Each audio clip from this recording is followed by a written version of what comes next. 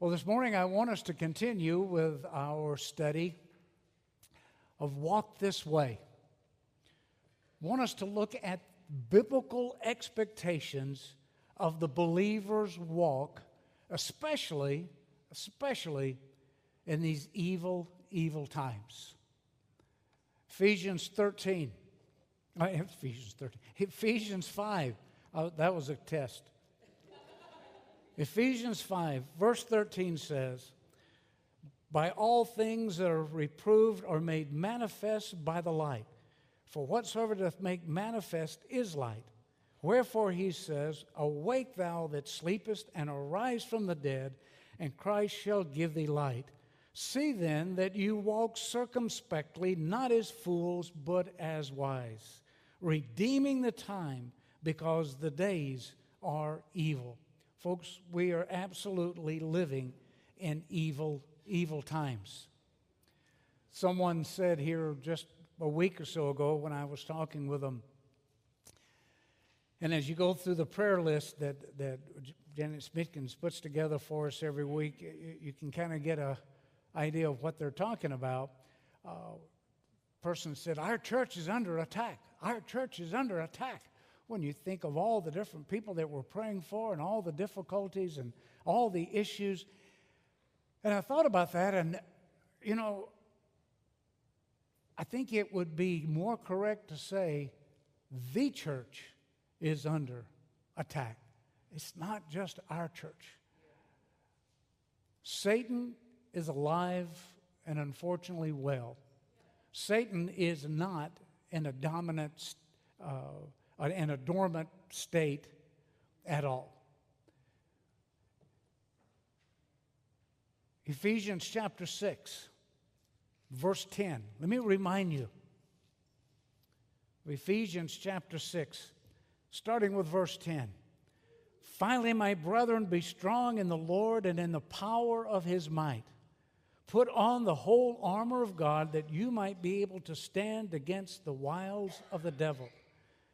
For we wrestle not against flesh and blood, but against principalities, against powers, against the rulers of darkness of this world, against spiritual wickedness in high places. Wherefore, take unto you the whole armor of God, that you may be able to withstand in the evil day, and having done all to stand, stand." See, that's what God's Word tells us, that we are in an evil time. It should not come as any surprise that we do battle against the god of this world, against powers in high places. So we need to talk about, we need to learn, how do we walk in his way? Walk this way. Or as Francis Schaeffer put it, he wrote in his book, "How should we then live?"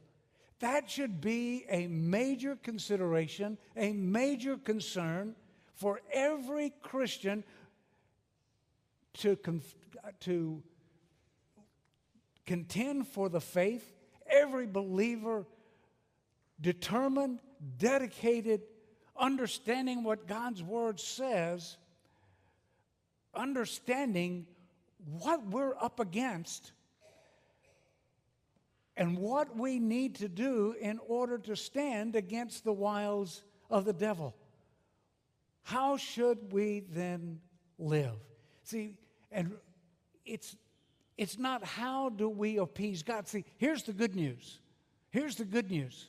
It's not how do we appease God.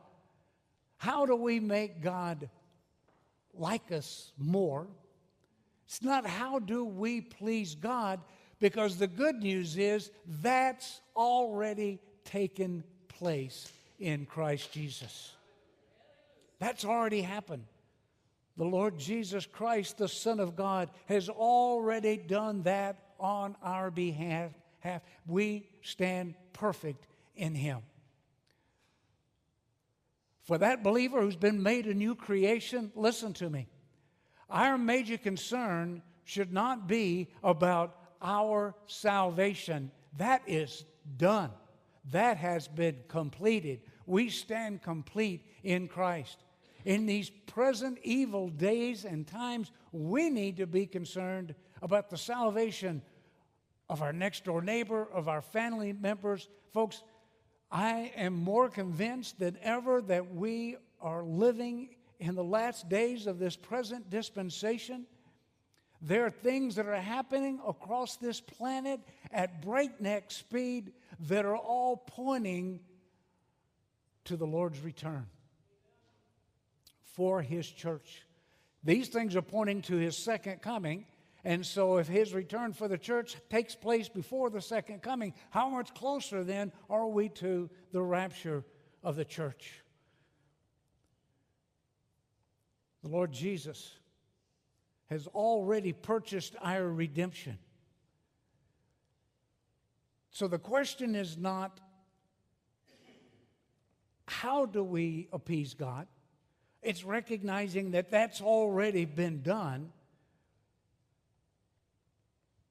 The question is, why? Why do you desire to please the Lord? I guess really a bigger question is, do you desire to please God? I hope and pray that you do. But why? And it's easy to answer that when you know and you consider all that the Lord Jesus Christ has done on our behalf. Just the joy to live for the one who has saved us and has given us eternal life is reason enough why we want to walk in His way, why we want to contend for the faith, why we want to serve Him, why we want to be His ambassador. Romans 12:1 says, I beseech you, therefore, brethren, by the mercies of God, that you present your bodies a living sacrifice, holy and acceptable unto God, which is what? Your reasonable service. Hey, when you stop and take into consideration all He's done for every single one of you sitting out there, when you stop and take into consideration what He's done on our behalf, it just stands to reason. It is your reasonable service to desire to serve Him. Folks, He has rescued us from the fires of hell. He has rescued us from the fires of hell. You know, I've thought sometime, if God would just give us a glimpse into the horrors of hell, just momentarily feel a burst of the flame, boy, wouldn't that motivate us to want to serve. But you know what? I'm just going to take His word for what it's like. I'm just going to believe what He says about it and be so thankful that I'm not going to hell, that I've been made a new creation in Christ Jesus. And when you stop and think what He's rescued us from, what He's saved us from, not only is hell not in your future if you know Christ is your Savior, you're not even going to go through the tribulation, which is going to be like hell on earth. You've not been appointed to wrath of any kind.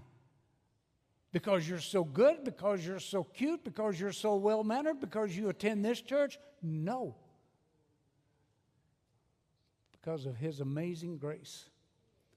And because of what He accomplished on the cross as He shed His precious blood. What a Savior that we have. We serve Him. We walk this way. We live for Him. Not out of necessity, but out of love and appreciation for the new life that we have in Christ. And as we mentioned last week, and I want to reiterate, we are heirs of God. We are joint heirs of Christ. Now, I understand that may not mean a whole lot to you right now. It should, but it may not. But boy, when you get to heaven, is going to. When we all get to heaven, what a day of rejoicing that will be. When we get to heaven, being joint heirs, being blessed with all spiritual blessings is going to be beyond words, beyond description. To me, He saved me from hell. He's made me a joint heir of Christ. He has blessed me with all spiritual blessings in the heavenlies. Why wouldn't I want to say, here I am, Lord, send me. Here I am, Lord, use me. Here I am, Lord, with the understanding that He has called each and every one of us sitting here to be ambassadors for Christ, to be His ambassador. No one should ever say, there you go, preacher, go for it. There you go, preacher, that's your job. It's the job of every person sitting here this morning. So as we start this series on Walk This Way, I want us to go to the book of Ephesians, and I want to see how that declares to the believer how we should then live. What God expects from a believer's life, from that person who has been transformed, who has been regenerated, who has been made alive through Christ Jesus. And I want to start with Ephesians 4, verse 14. You could pretty much start anywhere in the book of Ephesians, because you can summarize the book of Ephesians with 3 little words: sit, walk, and stand. Sit, walk, and stand. We are seated with Christ in the heavenlies. Wow, what a position we all have. You don't have to wait till you get to heaven in order to know that that's where you are, because you're in Christ. He's seated there. You're seated there. And that's what the book of Ephesians is all about, is making sure you understand what your eternal position is, even in this world that has just gone bonkers. And it has. You're citizens of heaven. You're seated there. You're to walk. God's word's very plain in the book of Ephesians. We're to walk as children of light. We're to walk circumspectly. We're to walk observing, understanding what's going on. It's important for the believers to do that. Sit, walk, and stand. We are to stand with the whole armor of God on. You know why? You know why? Because you need it. And here in a couple of weeks, we're going to talk about the whole armor of God and the importance of strapping on the whole armor of God. Because if you march into battle without the whole armor of God, you're going to be damaged. You're going to suffer defeat. You're not going to lose your salvation. You have your salvation. You're sealed into the day of redemption. But I'm telling you, as things heat up, as things get worse, as the world just hates God more and more and more every day, and boy, are they demonstrating it now. You need to tighten that belt of truth. You need to make sure that helmet of salvation is properly secured during these times. So just about any spot we could have started. But Ephesians chapter 4, verse 14.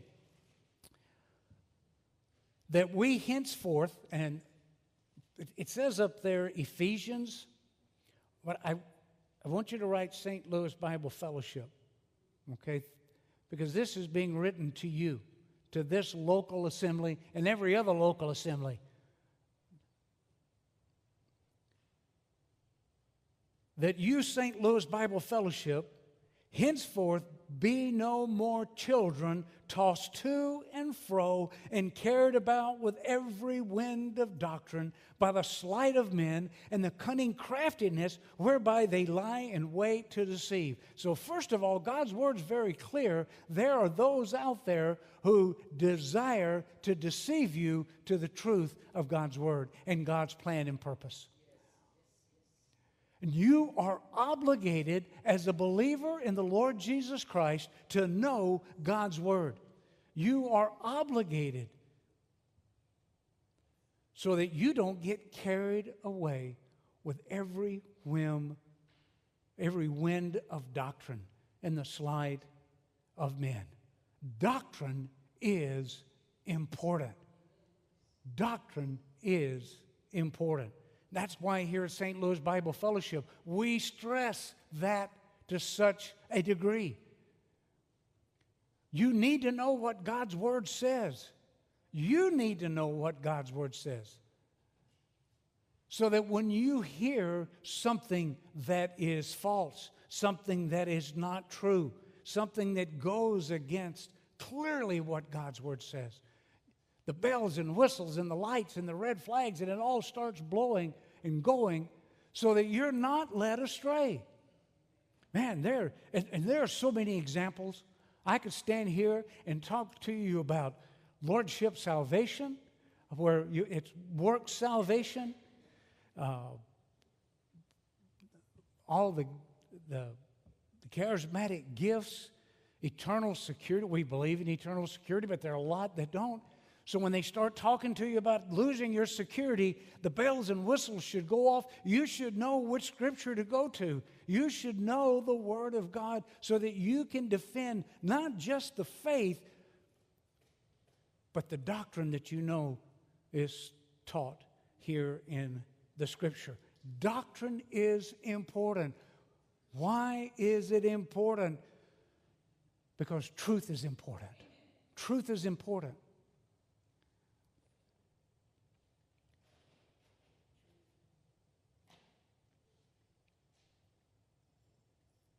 Pausing to think of how far I should go here.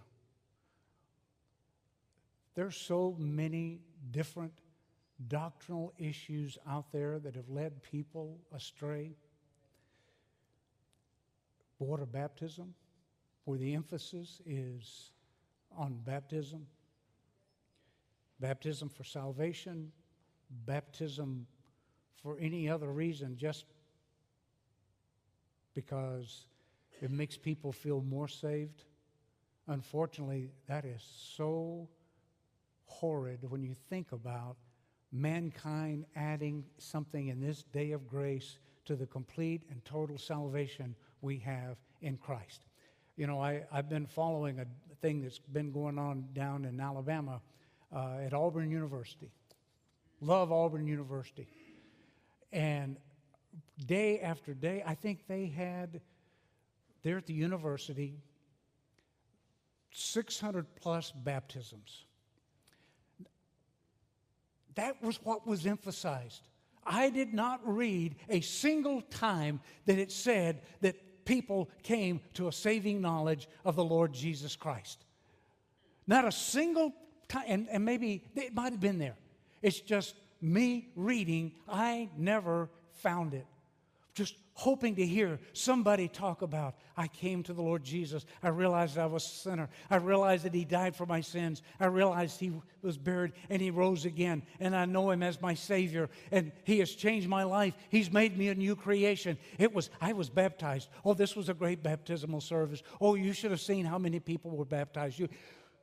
And it just about causes me to pull what little bit of hair I have left out when I read that.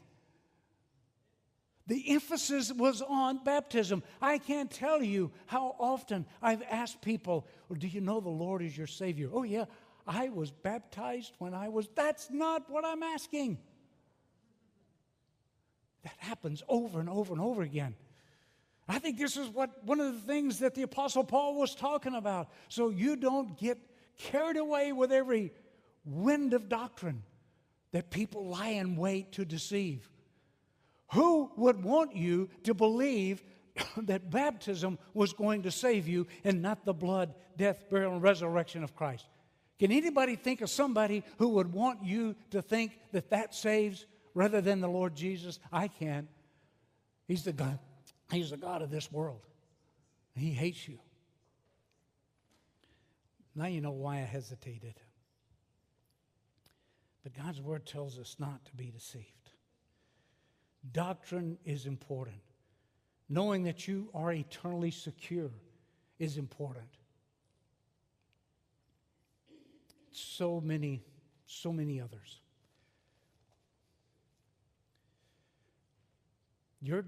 I had somebody tell me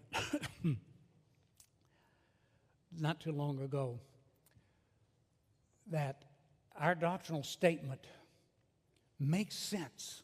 I went, yeah, hallelujah, I think it does. Your doctrinal statement makes sense, and once you hear it, once you study it, but it's not easy because there's so many dots to connect. So many dots to connect, so many different scriptures. So it's not an easy doctrine to embrace. It's not an easy position to come to. And see, I disagree.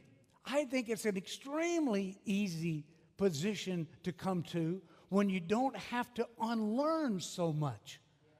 What makes this church's doctrinal statement difficult is because of all the stuff you have to unlearn in order to get there. Stuff like the church is the bride. Give me a break. When the Bible tells us clearly that the bride of Christ, that the wife of God is Israel, the bride of Christ is the New Jerusalem coming down out of heaven, that the church is spiritual Israel, nothing could be further from the truth. Yet there are churches out there that are promoting all of those doctrines when the Bible clearly says differently. And we're trying to make so much more of this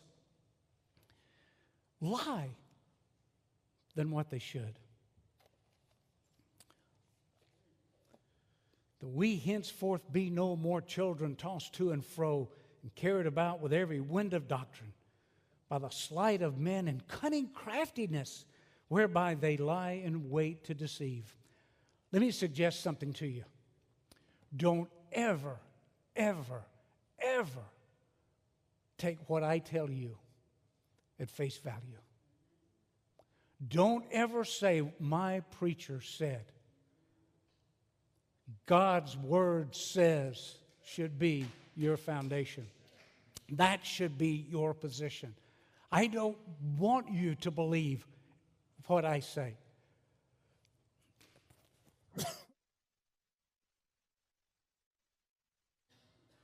Get all choked up just thinking about it. I want you to study on your own. I want you to study for yourself. I don't want the bells and whistles to go off because, I heard that preacher talk about this. I want it to be because I read in the Word of God this truth, and this is what I believe.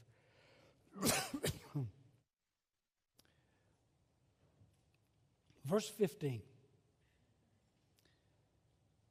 But speaking the truth in love, speaking the truth in love, may grow up into Him in all things, which is the head, even Christ. See, the reason we want to speak the truth in love, we want to share these truths, these doctrinal statements.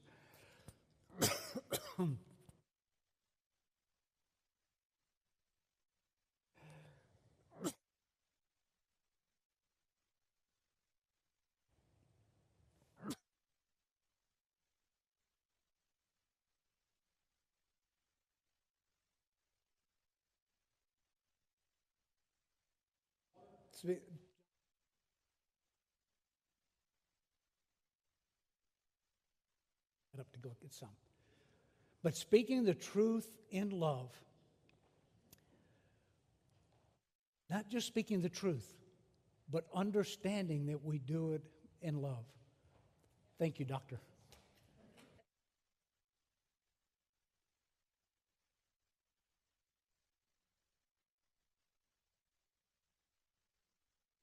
Two. No, that's good. That tastes good. And it doesn't just say speak the truth, but speak the truth in love, understanding that we have an obligation as believers in Christ Jesus to make sure people understand in order that they might grow in Christ, that they might mature in Him, not stay babies. Not stay babies. So we have an obligation to study God's Word. We have an obligation to speak truth. Do it in love. I'm convinced that the reason that the world is so upside down today is because the church has ceased to speak the truth in love or in any other way. My other hero. Thank you.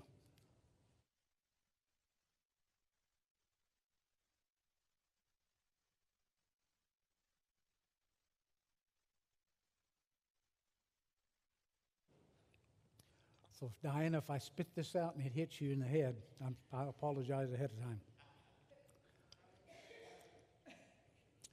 But speaking the truth in love may grow up into Him in all things, which is the head, even Christ.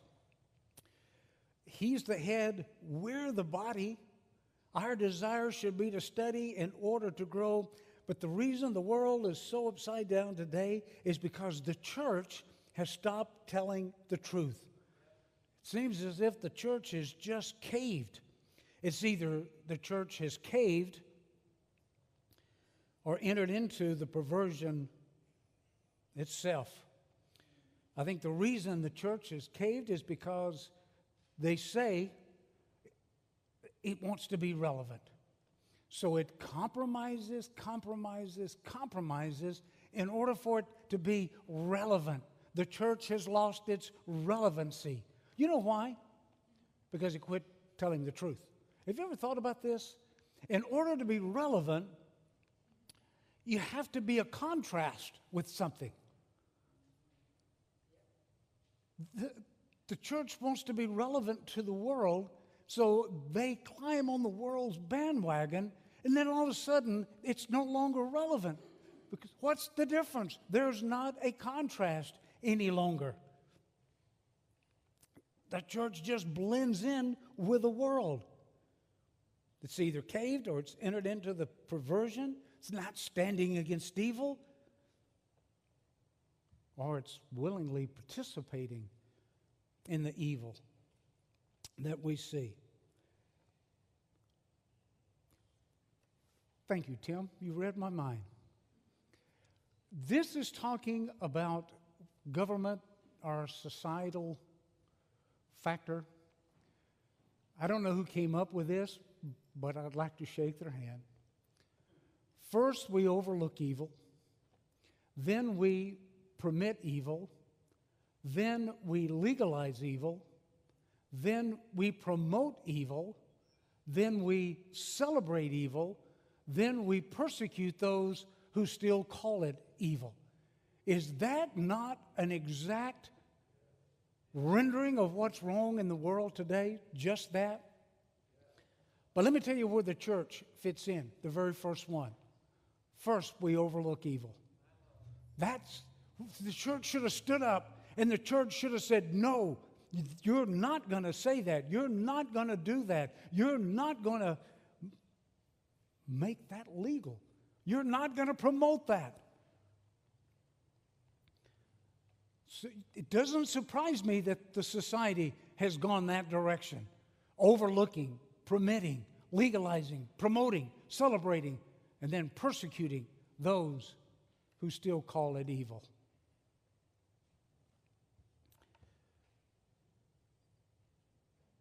Church didn't stand.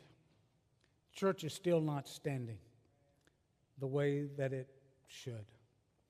But speaking the truth in love may grow up into Him in all things. Boy, when the church starts caring more about being relevant than being representatives of heaven. You have serious issues. And folks, we have serious issues today. But we need to grow up in Christ. See, He is the head. That's what the next verse talks about. From whom the whole body, that's you. You're the body, from whom the whole body, fitly joined or perfectly joined together and placed together, compacted by that which every joint supplies, according to the effectual working in the measure of every man. That's God working in the body of Christ. He is the head. You're the body. It's God's will that you function like His body, representing Him, walking this way that's pleasing to Him, edifying of itself in love. Look at 1 Corinthians 12. Start with verse 12. 1 Corinthians 12:12. For as the body is one, that's you, church, hath many members, and all the members of that one body, being many, are one body, so also is Christ. He is the head. For by one Spirit are we all baptized into one body, whether we be Jews or Gentiles, whether we be bond or free, and have been made to drink unto one Spirit. So the one baptism that Paul talks about in the book of Ephesians, this is it. That's the Spirit baptism that takes place the moment you believe, where you're placed into the body of Christ. We're all baptized into that one body. Verse 14, for the body is not one member, but many. If the foot shall say, because I am not the hand, I'm not of the body, it is therefore not of the body? Yeah, the answer to that is of course not. Of course, the foot's still part of the body. Every aspect of the body is important. Verse 18, but now hath God set the members, every one of them in the body, as it has pleased Him. You ever thought about that? That where you are in the body of Christ, God put you there where He wanted you, where you were going to be the most effective? You ever thought about that? What a loving God, that He cares so much for you. We're all one body. Verse 25, there should be no schisms in the body, and that the members should have the same care one for another. Verse 27, now you are the body of Christ, and members in particular. That's what he's talking about to the church in Ephesus. Christ is the head, you are the body, and in order to be an effective part of that body where Christ has put you, you need to know what His Word says. You need to study to show yourself approved unto God. Verse 17. And this I say, back to Ephesians 4. This I say, therefore, and testify in the Lord, that you henceforth walk not as other Gentiles walk, in the vanity of their mind, having the understanding darkened, being alienated from the life of God through the ignorance that is in them because of the blindness of their heart. Paul is making sure this church at Ephesus understands that God holds them accountable how they live their lives in this wicked, wicked city of Ephesus. There was a temple in Ephesus. It was the temple of Diana. And there was so much evil that transpired there, so much promiscuity. The whole temple worship centered around temple prostitutes. It was so unhealthy and unfortunately really popular. So Paul is telling them, through the inspiration of the Holy Spirit, that you walk not as the other Gentiles walk, because that's what they were involved in. If they decided to go to church, it was going to that temple, for it was horrid things they witnessed, things contrary to the Spirit of God. And he is telling him, here's how not to walk. Walk not as the other Gentiles walk, those that they could see there on the street, there in Ephesus, in the vanity of their mind. Now, normally the word vanity there has to do with folly, has to do with emptiness, in vain. But here I think it has to do with religious error, because the temple of Diana was so prominent there in Ephesus. So don't walk like them. Don't walk like those other Gentiles. They are blind. And he's getting ready to tell them that they are pretty much given over to a reprobate mind. They have their understanding darkened, being alienated from the life of God. That's what he's already told them in Ephesians chapter 2, that the Gentiles were lost, without hope, alienated from the commonwealth of Israel, without God. When you stop and think of what they were practicing, what they were doing, their situation was extremely dire. And God was saying, do not walk that way. And he's going to tell them how they are to walk and what is necessary as they walk as children of God. By the way, God's word is very clear that God is a jealous God. And I've heard people say, whoa, wait a minute, jealousy is a sin. Not necessarily. No, it's not. Not when God describes himself as being a jealous God, because his jealousy, it comes from him knowing that there are no other gods. And all that they're worshiping, all that they're wasting their time doing, he knows that it's empty, it's vain, it's fruitless. They can't hear, they can't see. He knows all of that. So he's jealous. He's the true and living God. He's the one God. And he loves them. Look what extent he went to in order to purchase their salvation. He knows there are no other gods. And his jealousy absolutely has the best interest of the object love in mind. So that's okay to be jealous when you have the best interest of the object love in mind. That's what God is.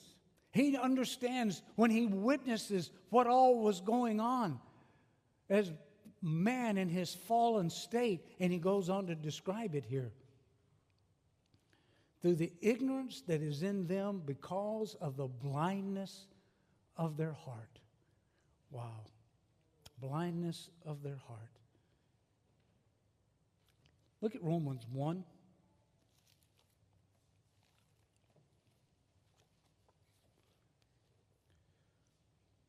Start with verse 24. Because I think what Paul is describing in Ephesians, he's already talked to the Romans, the church in Rome, about pretty much the same thing. Because this was a condition of all of those people who were lost. And I think here in Romans 1, it is describing those believers at the Tower of Babel when God gave man over to a reprobate mind. Verse 24 in Romans 1, wherefore God also gave them up to uncleanness through the lust of their own hearts to dishonor their own bodies between themselves, who changed the truth of God into a lie, and worship and serve the creature more than the Creator, who is blessed forever. Amen. Hey, folks, when you see on the news all of this nonsense about global warming and save the planet and all the stuff that's trying to detract you from the truth, what's really going on, is pretty much the same religious system. Same religious system that's taking place. For this cause, God gave them up to vile affections, for even their women did change the natural use into that which is against nature. And likewise also the men, leaving the natural use of the woman, burned in their lust one toward another, men with men, working that which is unseemly, and receiving in themselves that recompense of their error which was due, which was meet. And even as they did not like to retain God in their knowledge, God gave them over to a reprobate mind to do those things which are not fitting. Basically, that's the same thing that's happened here in Ephesians. Look, Ephesians chapter 4:18. Having the understanding darkened, being alienated from the life of God through the ignorance that is in them because of the blindness of their heart. Oh, how sad verse 19 is. Who, being past feeling, they're insensitive. They're no longer soft. Maybe in the head, but not in the heart.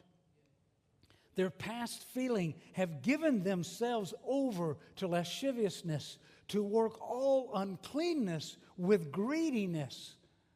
Boy, if that doesn't sound like Hollywood today. You ever heard that old saying, sex sells? Well, that's exactly what they're talking about here. This is exactly why the Temple of Diana was going the way it was going, because there was money in it. You want to know why Hollywood makes the movies that they make today? Unfortunately, well, for two reasons nowadays. Because there's not as much money in it as it used to be, but there is an agenda behind it. There is an agenda behind it. Who, being past feeling, have given themselves over unto lasciviousness, to work all uncleanness with greediness. 2 Corinthians chapter 4 tells us, and we won't get into that this morning, but next Sunday we want to pick back up there, that the God of this world has blinded their minds, lest they believe the glorious gospel. You don't think we're in a warfare? You don't think we're not in a struggle? You don't think there's a fight going on? You don't think there's a spiritual battle that's raging? Think again. And Satan is at work as the God of this world. He has blinded their minds, lest they believe the glorious gospel. But then Paul goes on to say, but praise be to God who provides the light to shine where there's darkness. Aren't you glad in your life this morning that the light of Christ shined in your heart? Aren't you glad this morning that you heard the gospel and your response was, yes, Lord, I believe. I have never, ever in my life, ever heard anyone say, man, I wished I hadn't trusted the Lord Jesus. I've never heard anybody say that. I've heard people say they decided to reject him. As a matter of fact, I saw something this week that Don Hosfeld put on Facebook, I believe. And I liked it, and I wrote it down. It kind of follows right along with that, and we're going to close with this quote. I don't know if Don said it or if Don heard it from somebody else. But what he said was, does my life make non-believers question their disbelief in Christ, or provide more reason to reject him? I don't know about you, but that's powerful. That's powerful. Does my life make non-believers question their disbelief in Christ, or provide more reason to reject him? I hope this morning that as people see the life that you live, the presentation before them that you, as you present Christ and Him crucified and Him living in you, causes them to ask, where did you get such peace? Where did you get such calmness? Where did you get such joy? Where did you get such faith? And you can share that it all comes from a God who loves them through Christ Jesus, who is Lord of all. I pray and hope this morning that you have that peace, you have that joy, that you know Christ is your Savior, that you've done this morning what God's Word tells us we must do, and that is to believe on the Lord Jesus Christ, believe that He died for you, was buried for you, rose again. You believe the gospel. Preacher, you say that every Sunday. You betcha. You betcha. Guess what I'm going to keep saying every Sunday? The gospel. I'm going to keep telling you what you must do to be saved.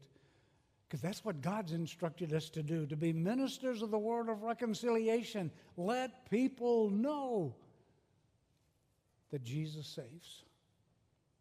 That He desires to do His work in your life and cause you to walk in His way so that you can be a testimony, that you can be an instrument of praise. Amen. Isn't that what you want to be? You want to be an instrument of praise? I know I do. Let's pray. Father, we come before you this morning, and as we search the Scriptures, Father, we understand that there's so many imperatives that you've given us as believers. Father, we praise your name that we're not under the law, we're under grace. But Father, there are directions, there are things that you've told us that the church, the body of Christ, not necessarily has to do, but should do, ought to do, because that's what you want from us as we represent you. Father, may we be